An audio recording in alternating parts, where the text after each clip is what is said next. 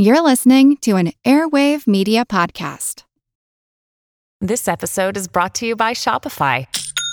Forget the frustration of picking commerce platforms when you switch your business to Shopify, the global commerce platform that supercharges your selling wherever you sell. With Shopify, you'll harness the same intuitive features, trusted apps, and powerful analytics used by the world's leading brands. Sign up today for your $1 per month trial period at shopify.com/tech, all lowercase. That's shopify.com/tech. Another day is here, and you're ready for it. What to wear? Check. Breakfast, lunch, and dinner? Check. Planning for what's next and how to save for it? That's where Bank of America can help. For your financial to-dos, Bank of America has experts ready to help get you closer to your goals. Get started at one of our local financial centers or 24/7 in our mobile banking app. Find a location near you at bankofamerica.com/talktous. What would you like the power to do? Mobile banking requires downloading the app and is only available for select devices. Message and data rates may apply. Bank of America N.A., member FDIC.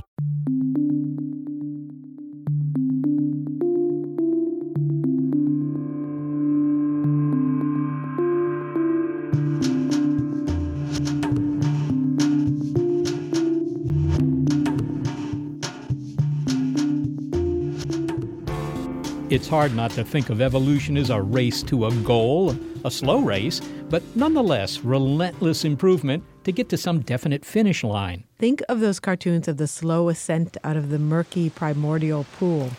You have the first animals to flop their fins on land and haul their bodies along the sand. Through the lumbering, knuckle-dragging bipedal primates. To Homo sapiens standing proud and marching upright to their desk jobs. Morning, Jim. Morning, Steve. Copier's down again. Yes, the shining culmination of millions of years of evolutionary refinement. Homo sapiens, the pinnacle of creation. Oh, and the toner's low, too. And presumably the pinnacle of intellectual achievement. The brainy buck stops at Homo sapiens, right? It depends on what we mean by intelligence, because believe it or not, the definition is murky. Rather, the definition of intelligence has not been adequately elucidated due to the imprecise metrics used to determine its presence. Is intelligence defined by the ability to communicate? When I do count the clock that tells time and see the brave day sunk in hideous night, when I behold the violet Humans do that, of course, but so do birds. Well, maybe it's the ability to solve complex problems or use tools. Well, you've probably seen the video of the octopus opening a jar, but have you seen the one in which it collects coconut shells, tucks them under its body for defense against future predators? Maybe intelligence is the ability to recognize oneself in a mirror. Well, elephants can do that. And remember, chimps and bonobos do their own versions of all these things. So maybe humans haven't cornered the market on intelligence. I'm Molly Bentley. I'm Seth Shostak. This is Big Picture Science, where we step back to get the big picture view on science and where it's headed. And in this hour, where our definition of intelligence is taking us, there are some surprising discoveries that have profound implications for how we understand the minds of other living organisms.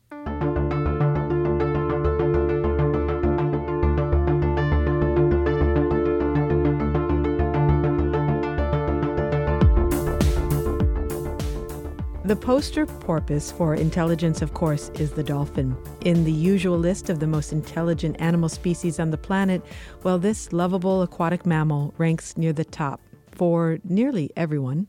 I make the claim that it is very difficult to both define intelligent and figure out whether or not dolphins really are intelligent compared to other species. That's right. One of those surprising discoveries about intelligence we mentioned is that dolphins may not be as exceptionally smart as we thought. We'll hear more from researcher Justin Gregg on that. But the question of just how bright dolphins really are highlights a fundamental problem. How do we measure intelligence anyway? For humans, there are plenty of tests, mostly involving questions. Okay, let's see. The next one. Yellow is to banana as blank is to apple. I'll come back to that one. But when it comes to the intelligence of other animals, one of the things we look for is their EQ, their encephalization quotient. Basically, that's the ratio of brain weight to body weight. You know, what fraction of your body is brain? The species with the highest encephalization quotient, or EQ, is, well, us, Homo sapiens. In second place are apes. And number 3 are whales and these guys.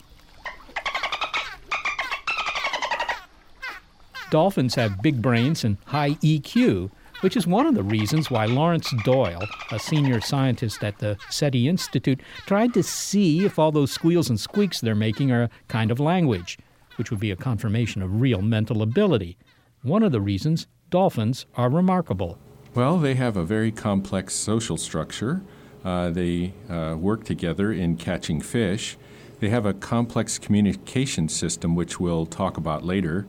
And they also use tools. For example, they put sponges on their noses when they go to dig for fish, which they have found by echolocation. So they actually find the fish under the sand, and then if the coral or sand is rough, they use a sponge on their nose and then bury into the sand to get the fish. Now, what's an example of a complex signal that a human can give a dolphin and that a dolphin understands?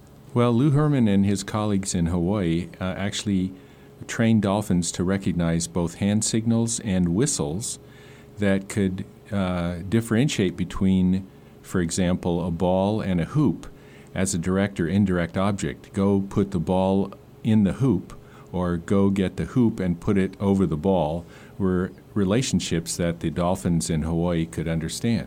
And how rare is that in the animal world? Well, I think understanding direct and indirect objects may be fairly rare. I'm not sure about very wild animals, for example, humpback whales, but fish and so on, we're not sure at all that they could understand this direct and indirect object in their communication systems. So I'd say it was pretty rare. Now, I want to get to dolphin language between dolphins, what they might say to each other, but you also mentioned that dolphins have complex societies. What's an example of complexity in a dolphin pod? Well, they have a different hierarchical structure, that there are certain leaders and certain followers, and everyone knows their place. Of course, this isn't unique to dolphins. Wolves do this as well, but it's in order so they can hunt together and synchronize their movements. Can you say a little bit more about that and why that confers exceptional intelligence? Because all animals are going to have some adaptive ability. They're going to respond to stimuli, but it's not necessarily an example of intelligence. I mean, there are a lot of insects that buzz around together, but I don't know if we would say that, for example, mosquitoes are intelligent. Well, yeah, mosquitoes follow a chemical trail once other mosquitoes kind of start to bite, as do bees for that example. But dolphins, for example, adapt to the circumstances. And we would say that they can deal with different conditions on the spur of the moment, and that does tend to express intelligence, that you're adaptable, not just hardwired to behave in a certain way. You were describing how dolphins respond to humans, but dolphins also communicate with each other, of course. And what kind of things do dolphins say to each other, and is it indeed language? Well, one thing, we know there's a thunk sound, and that means when the mother makes that sound that the baby is supposed to come to her side, that's danger. But a lot of the other vocalizations dolphins make are not directly correlated with their actions. And so, in some sense, a language is developed so you can talk about things that aren't present. And we suspect that dolphins have a symbolic kind of language, although this is still being investigated. But what we can do is quantify using special mathematics called information theory the complexity of their language. That is, how many rules do they have in their language that are similar to what humans would call syntax or grammatical rules. This is something similar to, for example, if you have a copy machine that's low on toner and you get back to your desk and you want to recover missing letters and words, well, you can do that because you know spelling and grammar rules. Well, language the dolphins have, their communication system, we can see signals that depend on the occurrence of other signals. And so that we would call a simple kind of syntax. And in that regard, I think it should be considered that dolphins have a complex communication language because of this definition. So what you're saying is when you talk about recovering words, an example might be if I said to you, Laurance, there was a bad snowstorm and your car is stuck in the snow. If I just said snowstorm, car, stuck, you would understand what I was talking about. Yes, and that's exactly what dolphins have, as well as humpback whales, and we suspect other species. But Laurance, at what point does the parallel between human language and dolphin language break down? Would you say that the language of dolphins is as complex as human language is? Well, we are testing it, and we don't have enough information about dolphin language and enough data to be able to tell how complex it really is. We know that in human language, the syntax or the relationship between words goes to about 9 words in length. That is, if you got that copier, that low toner copier paper back to your desk and you were missing more than 9 words, you might as well pick any word from the dictionary because there's no longer a relationship. But if you're only missing a few words, you can fill them in because there are rules that are affecting those words. Well, with Dolphin Communication System, we know that so far dolphins have about 3 or 4 whistle structure, at least. In other words, if they don't understand a word, they can fill it in by knowing the rules of their communication system. And so for you, you have no hesitation using the word intelligence with dolphins. Yes, I have no hesitation about that. Dolphins may have a different kind of intelligence. We have to de-anthropomorphize our concepts of intelligence. So I would describe them as intelligent, but in a non-human way. Laurance Doyle, thank you so much for speaking with us. Thanks a lot. That was a lot of fun. Laurance Doyle is a senior scientist at the SETI Institute. Okay, so by the measure of language and complex social behavior, dolphins are intelligent, according to him. But wait, back to the researcher we heard earlier. My name is Gregg. I'm a research associate with the Dolphin Communication Project, and I study how dolphins communicate with each other and what the meaning of those communication signals might be. Because it's not so clear. Sure, dolphins whistle at each other, but how complex are those signals, and do they really make these cetaceans any smarter than your average animal? That's really the heart of the problem. When we see an animal do something that looks a lot like what humans do, is that a form of intelligence, or is that just being like a human? For example, dogs aren't very good at passing the mirror self-recognition test, but they'd be a lot better at a test involving recognizing the smell of each other's urine, for example, which is something dolphins wouldn't do. So how do we rank dolphins compared to dogs on a test that doesn't apply to dogs? Well, I think part of the reason that we think they're smart is, to begin with, they're appealing, of course. They always seem to be smiling, although they never lose that smile, so I sort of wonder. But they also have very big brains. They have what's called a high encephalization quotient. Their brains are big with respect to their body sizes. Is that part of the story here, that, if they're big brain, they must have a reason for having a big brain? Yeah, for over half a century, people have realized that dolphins have these enormous brains, and relative to their body size, they have brains that are almost as big as the human brain.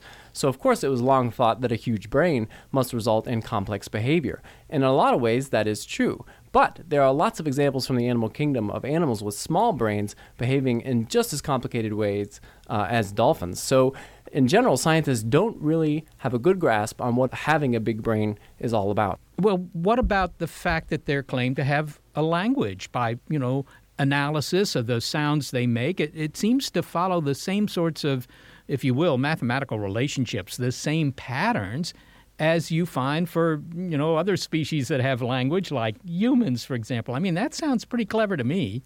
Yeah, humans have long thought that dolphins might have a language, so something in their communication systems that was just like human language, that allowed them to talk about complex, abstract subjects. And using things like information theory, you can look at dolphin communication to see how complex or organized it might be. And some of the clues we have are saying, yeah, it might be more complex or more structured than other sorts of communication. But in general, scientists don't think that those complex signals are semantically or meaningfully rich, like we see in human language. So, they have, a more sophisticated series of barks, but they actually can't convey abstract thought or things like, I really like you or something like that? Yeah, that's exactly it. If you think about bird song, it's very complex. It's organized very systematically using something we might even call syntax. But the message in bird song is usually quite simplistic.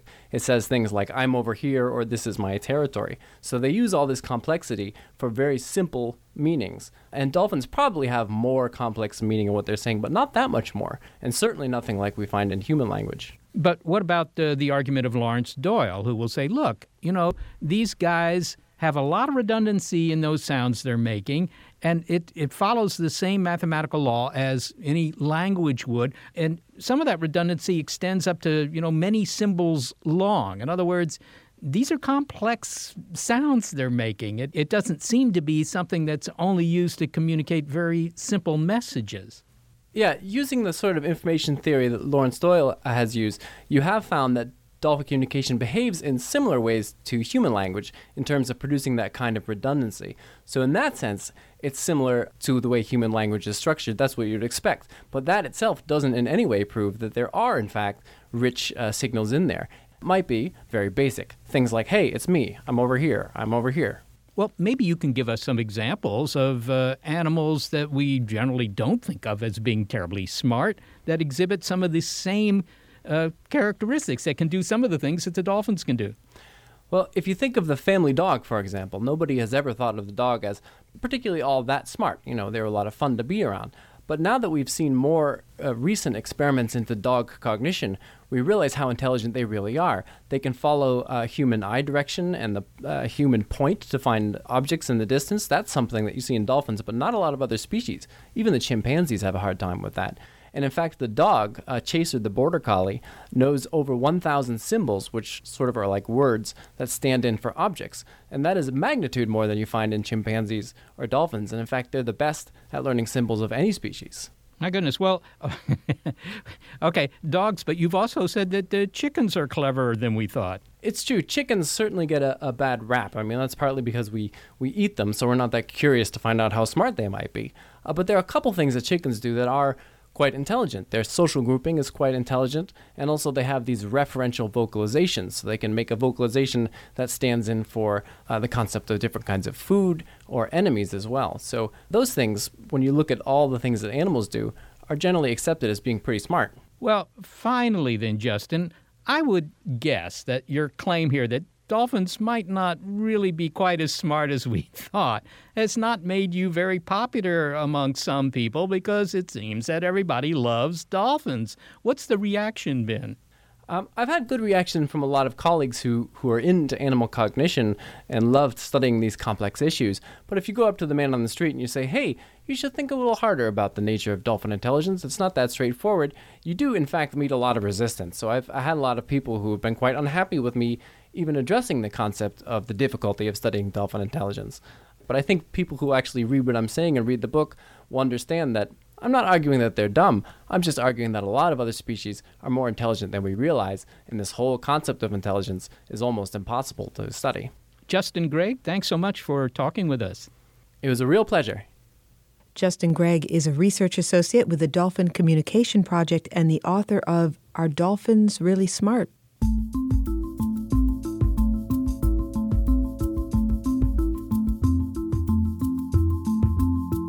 Next, journalist Michael Pollan with a surprising and spooky intelligence of plants. You'll never look at your hydrangea the same way again. It's You Think You're So Smart on Big Picture Science.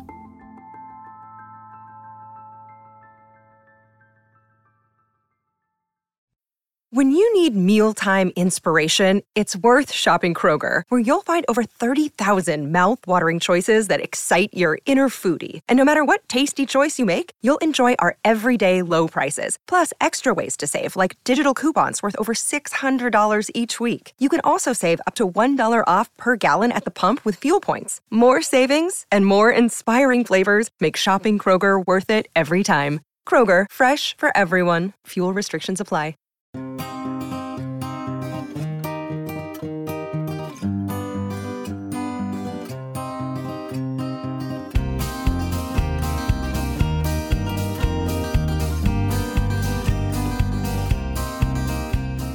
So we've heard some challenges to the conventional ideas of intelligence, But maybe the problem is we have the wrong metrics. To have an encephalization quotient, high or low, you need a brain. But does brainless necessarily mean clueless? Journalist Michael Pollan has written a lot about plants. As one of the most forward-thinking writers about food, he's helped shape national consciousness about what foods we should eat, what foods we do eat, and the consequences of our decision. He's become well known for his pithy advice on what to put on your fork. Eat real food, not too much, mostly plants. The virtues of a plant-based diet thread through his popular books, such as The Omnivore's Dilemma and Food Rules. But before he wrote about how to cook plants, Michael Pollan spent a lot of time thinking about the evolution of plants. For example, writing about the reciprocal relationship between them and people in The Botany of Desire. And so he's returned to his roots, you could say, with a remarkable essay about flora that may be as thought-provoking as his revelations about how our food choices shape the health of us and the planet. The Intelligent Plant appeared in the New Yorker's December 23, 2013 issue, where such words as plant, sentience, and neurobotany all cohabitate. And where the whole idea of plant smarts is given a smart update from the ideas presented in the popular 1970s book and film The Secret Life of Plants, which claimed that plants could think. Michael, from what you've written, plants seem to really have a secret life, although maybe not the one that was described in the film and the book of that same name. Yeah, well, The Secret Life of Plants was one of the first attempts to explore that hidden reality of plants, and it was mostly bogus, as it turned out. But it turns out also that plants are remarkably more sophisticated in their understanding of their environment, their ability to process information, their ability to respond to the environment than we ever knew. And there is a group of scientists now prepared to say that they are intelligent, and they make some pretty compelling arguments. Well, I think we should explore that a little bit further, but I'd just like to hearken back to the 1970s. I remember it well when The Secret Life of Plants hit the bookshelves. It included the description of some experiments that a man by the name of Cleve Baxter did. He hooked up some plants to a galvanometer. A lie detector, basically, yeah. Yeah, well, what did he observe? Well, he was an interesting character. Baxter worked for the CIA, and he was a really prominent lie detector analyst. And he, on a hunch one day, hooked up a Dracaena, a common houseplant, in his office to the lie detector and started getting responses to things he had simply imagined. He found that if he could conjure in his mind an image of a plant burning up, that plant would react, showing the kind of stressful reactions that a human liar would exhibit. And he went on to hook up all sorts of plants, and he determined that they could essentially read his mind, that they had telekinetic powers, and that even people some distance away, when they were injured, say, or were thinking injurious thoughts of the plants, would respond. He also found that they could, or he claimed, that they could pick out a murderer of a plant in a lineup. He got a bunch of volunteers, and he had one of them. There were two plants in pots in a room, and he had somebody come in and stomp one of the plants to death. And then he brought in a lineup of suspects. And when the guilty one came in, the surviving plant showed a very stressful reaction in his presence, thereby picking out the guilty plant murderer. So this book was an enormous hit in 1973 when it was published. But when other scientists tried to replicate some of Baxter's findings, they couldn't do it. So over time, it's been largely discredited, even though it lingers on in the popular culture. I mean, one of the things in the book that was a big deal was the finding that plants really like music, and they like classical music in particular, and Mozart in particular. And they like to be talked to. And there are still millions of people in America, I'm sure, and elsewhere, who talk to their plants and play Mozart for them for no good scientific reason. Well, I've got to say, when I was a graduate student, we had learned of this, and we actually set up a recorder with a timer. And every morning at 7:30, it would play a little bit of music to the plants out on the patio. Oh, good morning, plants. Tell them a few jokes. I got to tell you, the plants all died. I mean, it sounds like the plants not only have fear, but they have telepathy. I mean, they would be great to take to Las Vegas. Now, this work by Baxter, I mean, it was published. It was published in the Journal of Parapsychology, which I suppose should give everyone some pause. Yeah, what exactly does peer review look like in the Journal of Parapsychology? I must say, I don't know. But the book has had long-lasting effects. I mean, as you say, it's been somewhat discredited. But, I mean, has it affected research in any other substantive way? Well, yes. I talked to a lot of legitimate plant scientists, and many of them said that the secret life of plants had actually hurt their field, and that any kind of research that edged anywhere near to these concerns about plant sensation, communication, responsiveness to humans was very hard to fund and very quickly discredited. And so there were scientists I talked to that basically thought that that book had been so damaging to the field and really slowed research into plants. And on the other side, as soon as anyone comes forward with a new idea, such as the so-called plant neurobiologists that are the center of this piece, they are immediately likened to The Secret Life of Plants, and that book is used to discredit them. So it has had an inhibiting effect on the field, I think, which is really a shame because there was clearly lots more to be discovered. What's emerged recently in the plant research are a whole series of unusual phenomena with how plants perceive and react to their world. I must say, some of this stuff sounds really uncanny. For example, plant roots. Okay, they're growing into the ground. You figure they're probably sensitive to moisture in the ground. But what happens when they meet an immovable object, a buried rock or something like that? Well, they change direction, and what's really incredible is they change direction before they quite hit it. So they have a way of sensing that there is some obstacle that we don't quite understand because they will turn before they get there. And they'll do the same if they hit a patch of some toxin, too. Basically, we're learning that plants have a great many more senses than we do, and they have all of our five. They can see, obviously they're responsive to light, but they're responsive in different ways to different frequencies of light. They can respond to touch. They feel things, and vines wrap around poles because they feel them. They have hearing, has been recently discovered. In one experiment I described, Heidi Appel, who's a chemical ecologist at the University of Missouri, played a recording of a plant being chomped on by caterpillars for another plant that hadn't been chomped on by caterpillars, and that plant reacted in the appropriate way, which is to prepare to produce the kinds of defense chemicals that they would produce. So the sound of caterpillar chomping gets a rise out of other plants. And in another experiment that was done in Italy, we all know how tree roots will come and destroy your pipes in your septic system under your house.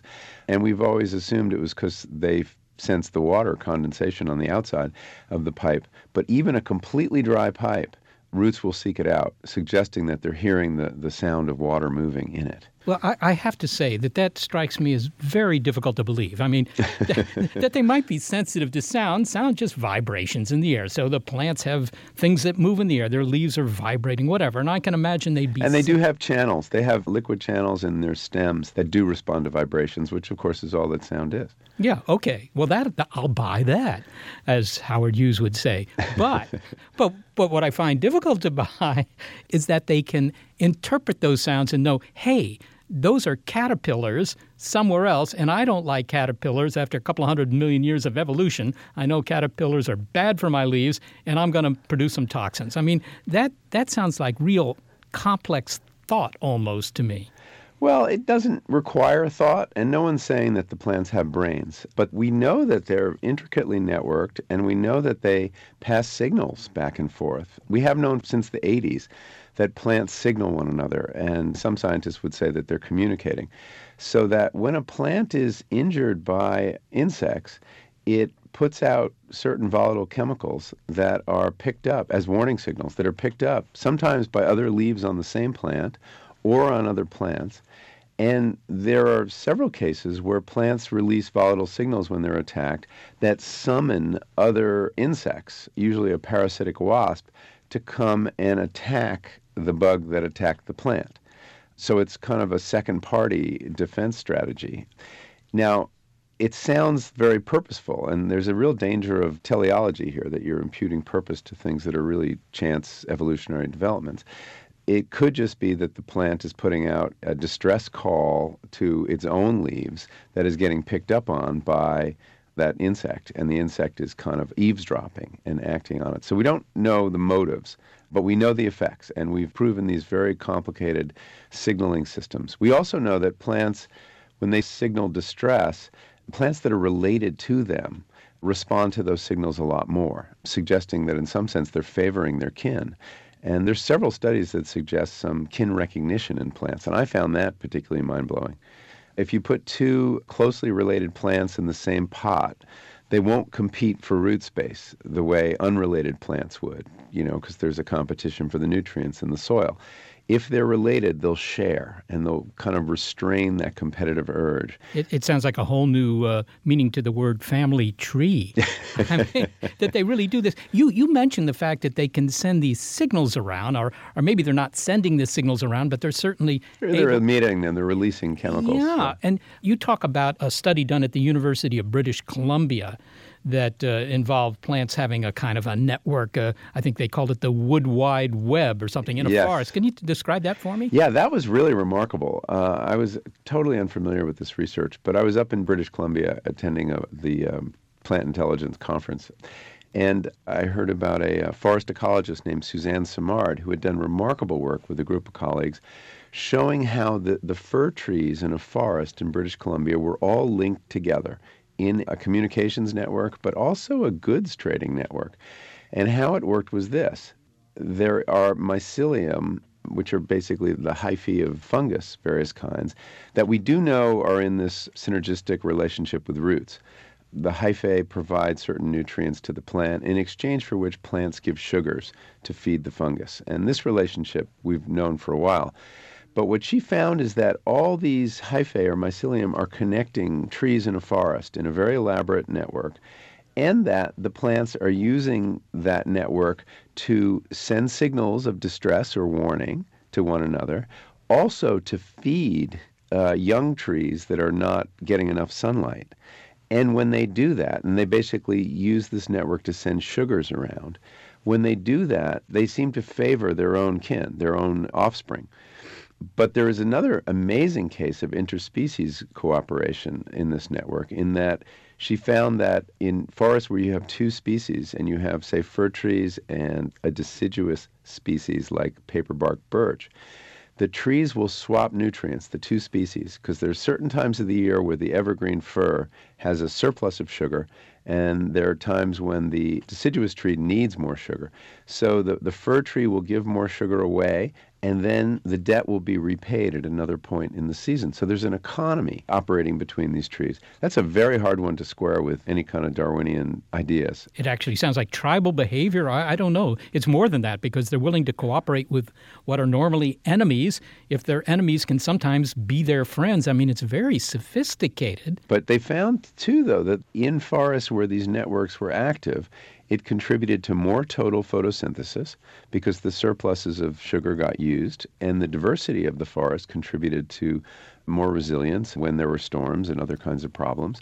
And so, we don't know that ecological communities are an object of selection. I mean, that's not generally what is believed right now, but this is evidence for perhaps some such phenomenon. There's a new field studying all this sort of behavior called plant neurobiology.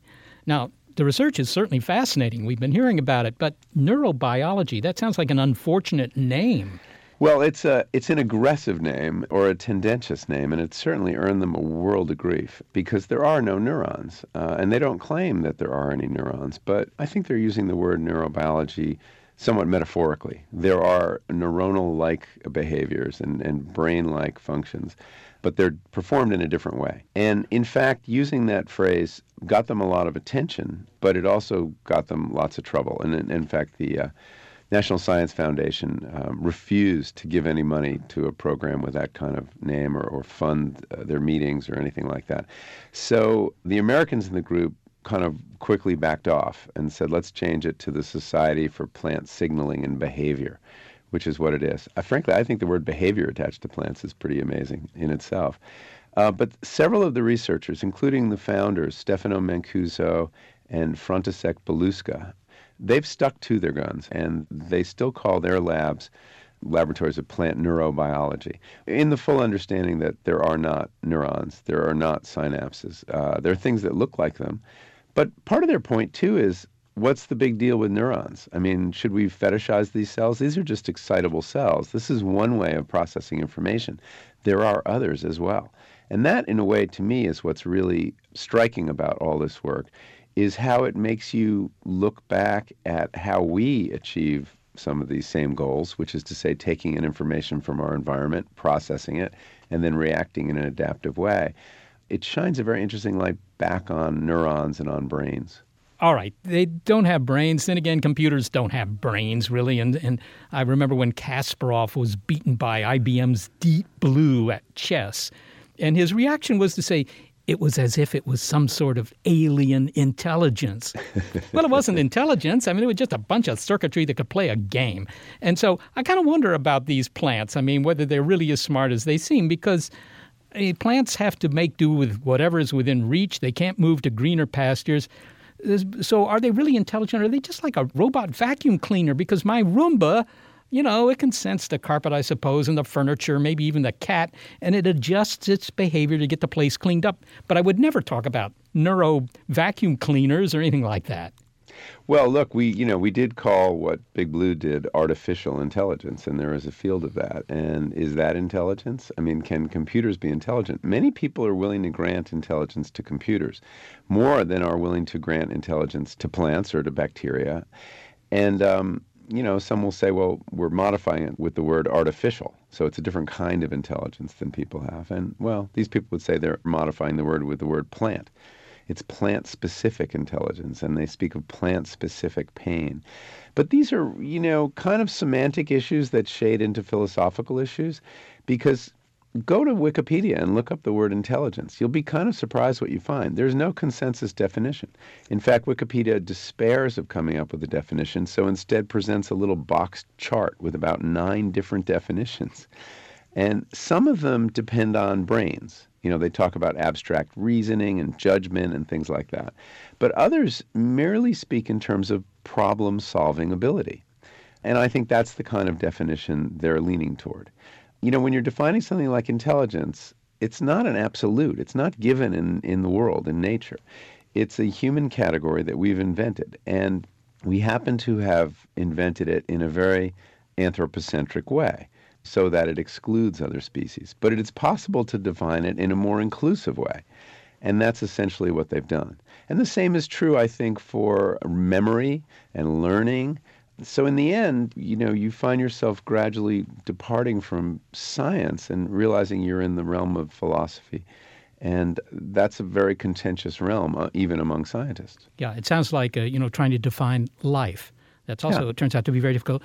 Here at the SETI Institute, where this show is produced, as you know, we have an operational definition of what intelligence means when applied to extraterrestrials. Because you're looking at it. So what is your definition? If you can build a radio transmitter, you're intelligent. That's it. It's very simple. I mean, maybe not to build the transmitter, but the definition is simple. And it's obviously very... And it serves your purposes, yes, like most words or definitions we make. And the purposes in this case are a little different. I mean, some of the purposes of definitions are to preserve the specialness of humans. And many people are intent on doing that, whereas other people are intent on breaking down those barriers and showing that there's more continuity between species, and that intelligence is essentially a property of life, and that you will find it in bacteria as well, who, by the standards of the plant neurobiologists, exhibit intelligent behavior too. Michael Pollan, thank you so very much for joining us today. Thank you very much, Seth. That was fun. Michael Pollan is a journalist. He's the author of Cooked and Omnivore's Dilemma. His New Yorker article, The Intelligent Plant, appeared in the December 23, 2013 issue.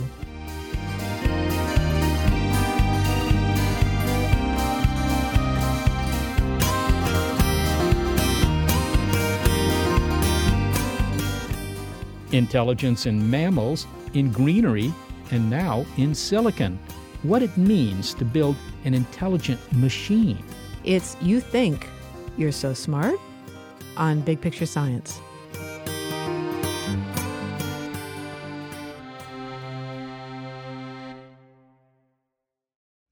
I'm Jane Perlez, longtime foreign correspondent and former Beijing bureau chief for the New York Times. I've been a foreign correspondent in lots of places: Somalia, Indonesia, Pakistan, but nowhere as important to the world as China. I mean, China is not dropping anti-democratic paratroopers into Montana. But of course, we did see things like the weather balloon / spy balloon riveting the whole country for a week. This is Face Off, an 8-part series in which we'll take you behind the scenes to key moments in the tumultuous US-China relationship. We'll speak with a diplomat, a spy, a tech reporter, a US admiral, even Yo-Yo Ma. Plus, my pal and noted China historian Rana Mitter joins the conversation. We'll look at what's driving the two nations apart and explore whether anything can help bring them back together. Face Off launches April 9th. So now, one of the most intelligent species on the planet, depending on how you measure intelligence, is designing artificial intelligence. And depending on how the experiment goes, you might say that we're building our own successors. But what does IQ mean for AI? Michael Pollan mentioned that machine intelligence is just another kind of intelligence.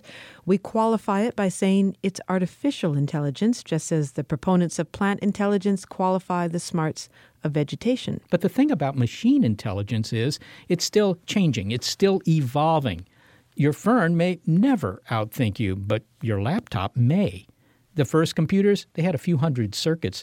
Today, a typical microprocessor has 1 billion transistors. The capability of the machines is increasing exponentially, and that suggests that someday they may greatly exceed our own abilities. But back to the question, what does intelligence mean in a machine? If we can't agree on a definition of intelligence, are we building the right kind of intelligent machine? Imagine, for example, if artificial intelligence were modeled on the intelligence of plants. It all depends on what we want a smart machine to do. Mimic human intelligence?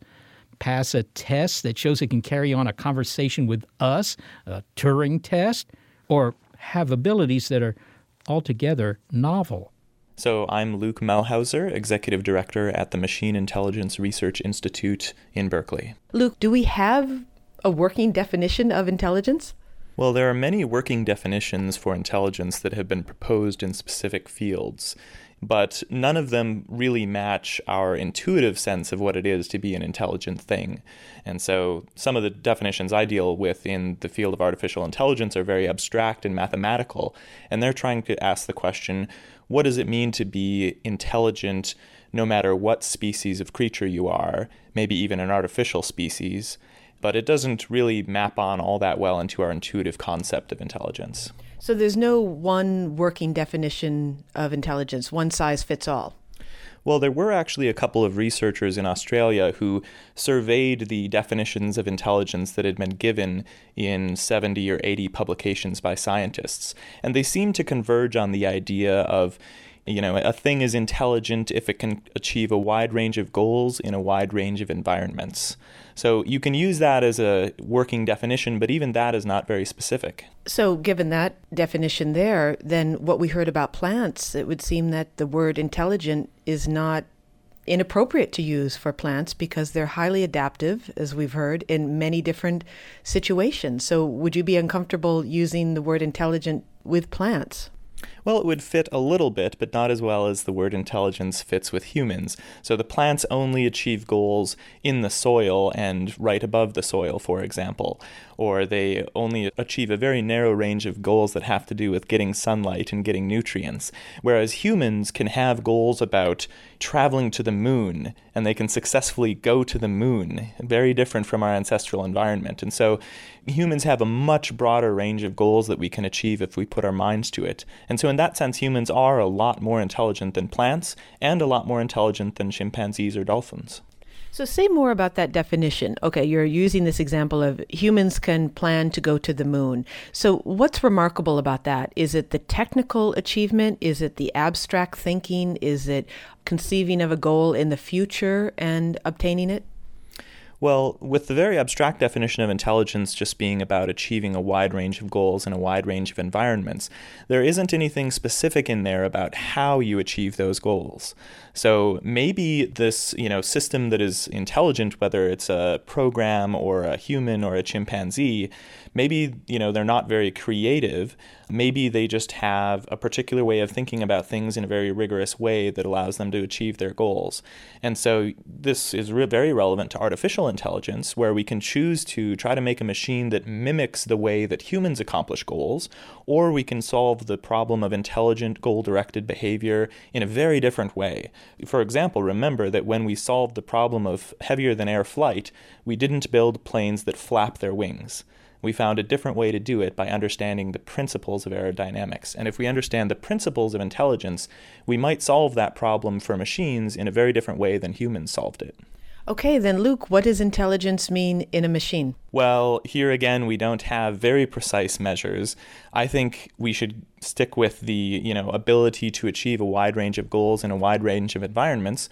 And by that definition, most machines are extremely dumb to this day, but they're getting smarter. So right now, machines are very good at the very specific tasks, like playing chess or playing Jeopardy or detecting underwater mines or noticing road signs. But you can't give them a job that a human would do and just expect it to figure it out on its own and learn this new skill and apply it in the world. If we take the example of something like a welding robot, that can certainly outperform a human in the task of welding, but you wouldn't consider that machine intelligent. Well, I think it's useful to distinguish narrow intelligence and wide or broad or general intelligence. So specific machines have very extremely high narrow intelligence in extremely narrow subjects. For example, machines are much, much better at arithmetic than humans are. They can do millions of arithmetic calculations in a second. But they don't have a kind of general intelligence. You couldn't tell IBM's Watson, which beat Ken Jennings and other participants at Jeopardy, you couldn't tell Watson, figure out how to go to the moon, Watson. Watson would have no idea how to do that. But humans can figure out how to do that, and that's because we have a very general form of intelligence, and machines and plants, and to some extent dolphins and chimpanzees, have much narrower forms of intelligence. Now, you work at the Machine Intelligence Research Institute. That assumes that machine intelligence is going to be in our future for a long time. What is the purpose of the Institute?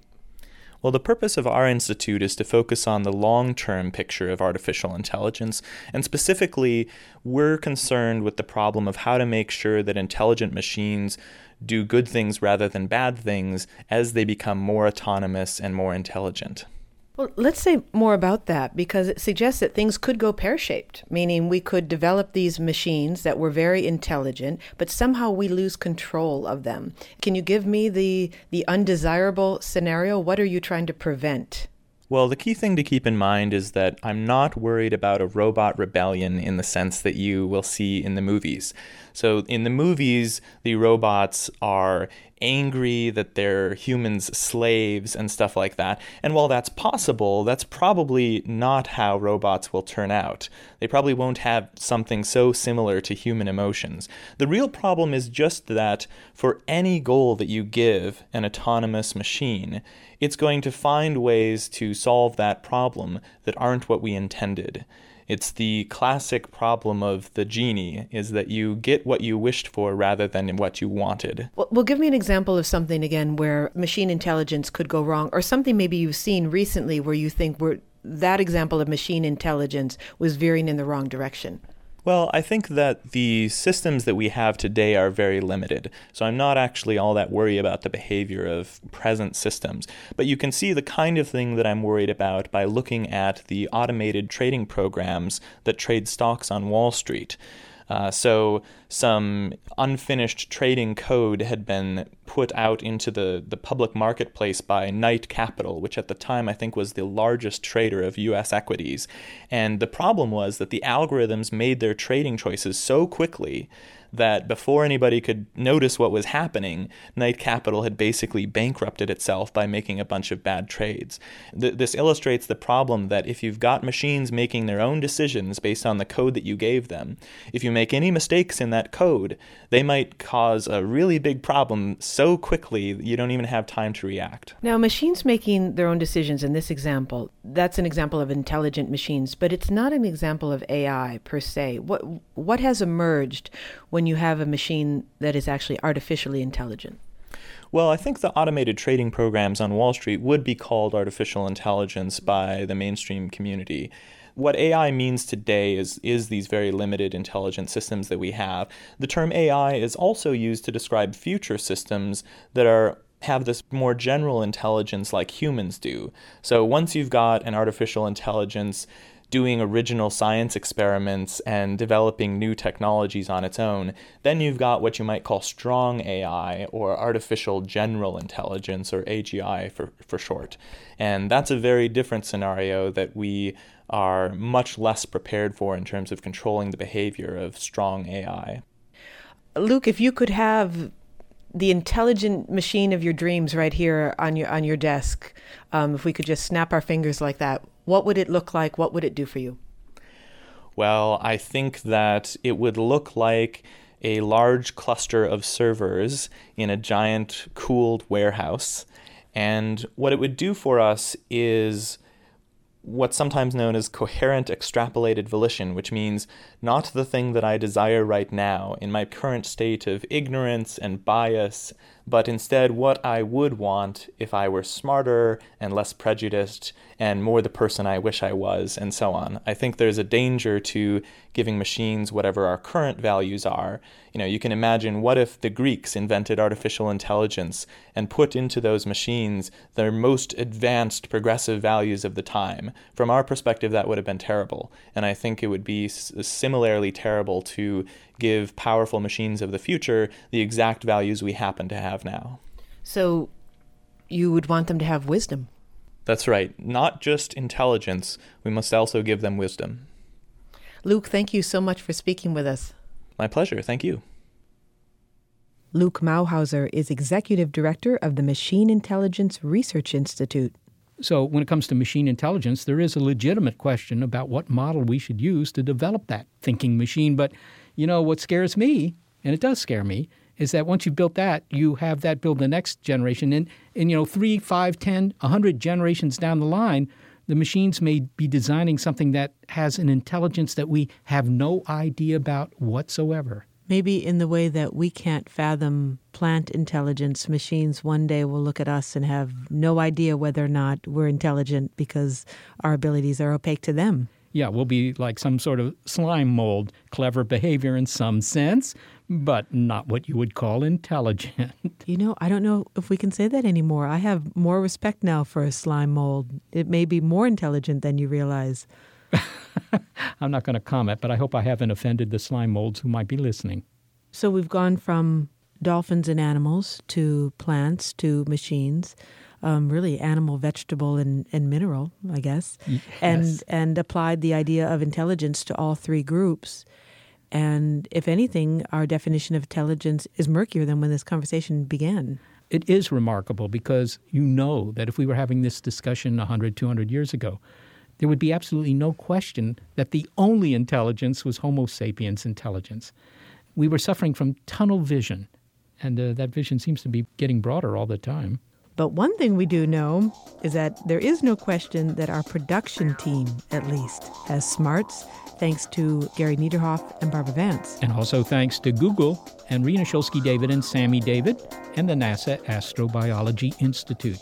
Big Picture Science is produced at the SETI Institute, and a big thanks also to our listeners. Your ears have been attuned to You Think You're So Smart. There's more Big Picture Science on iTunes and through the link on our website. And while you're online, you might find and download our Big Picture Science app. It's on iTunes, Android, and Windows 8. And if you're a podcast listener, but you prefer over-the-air radio because you have to be smart to build a radio, well, check out the listing on our website of radio stations that carry the program. And if your local station is not on that list, consider letting them know you like this show.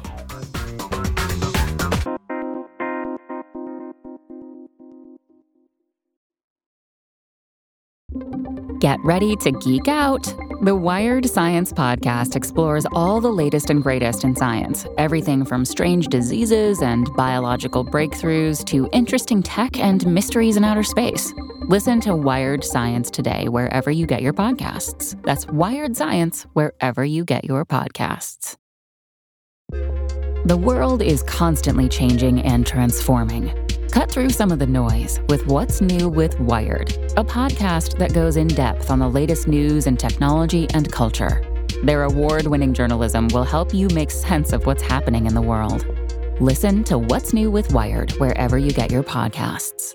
That's What's New with Wired wherever you get your podcasts.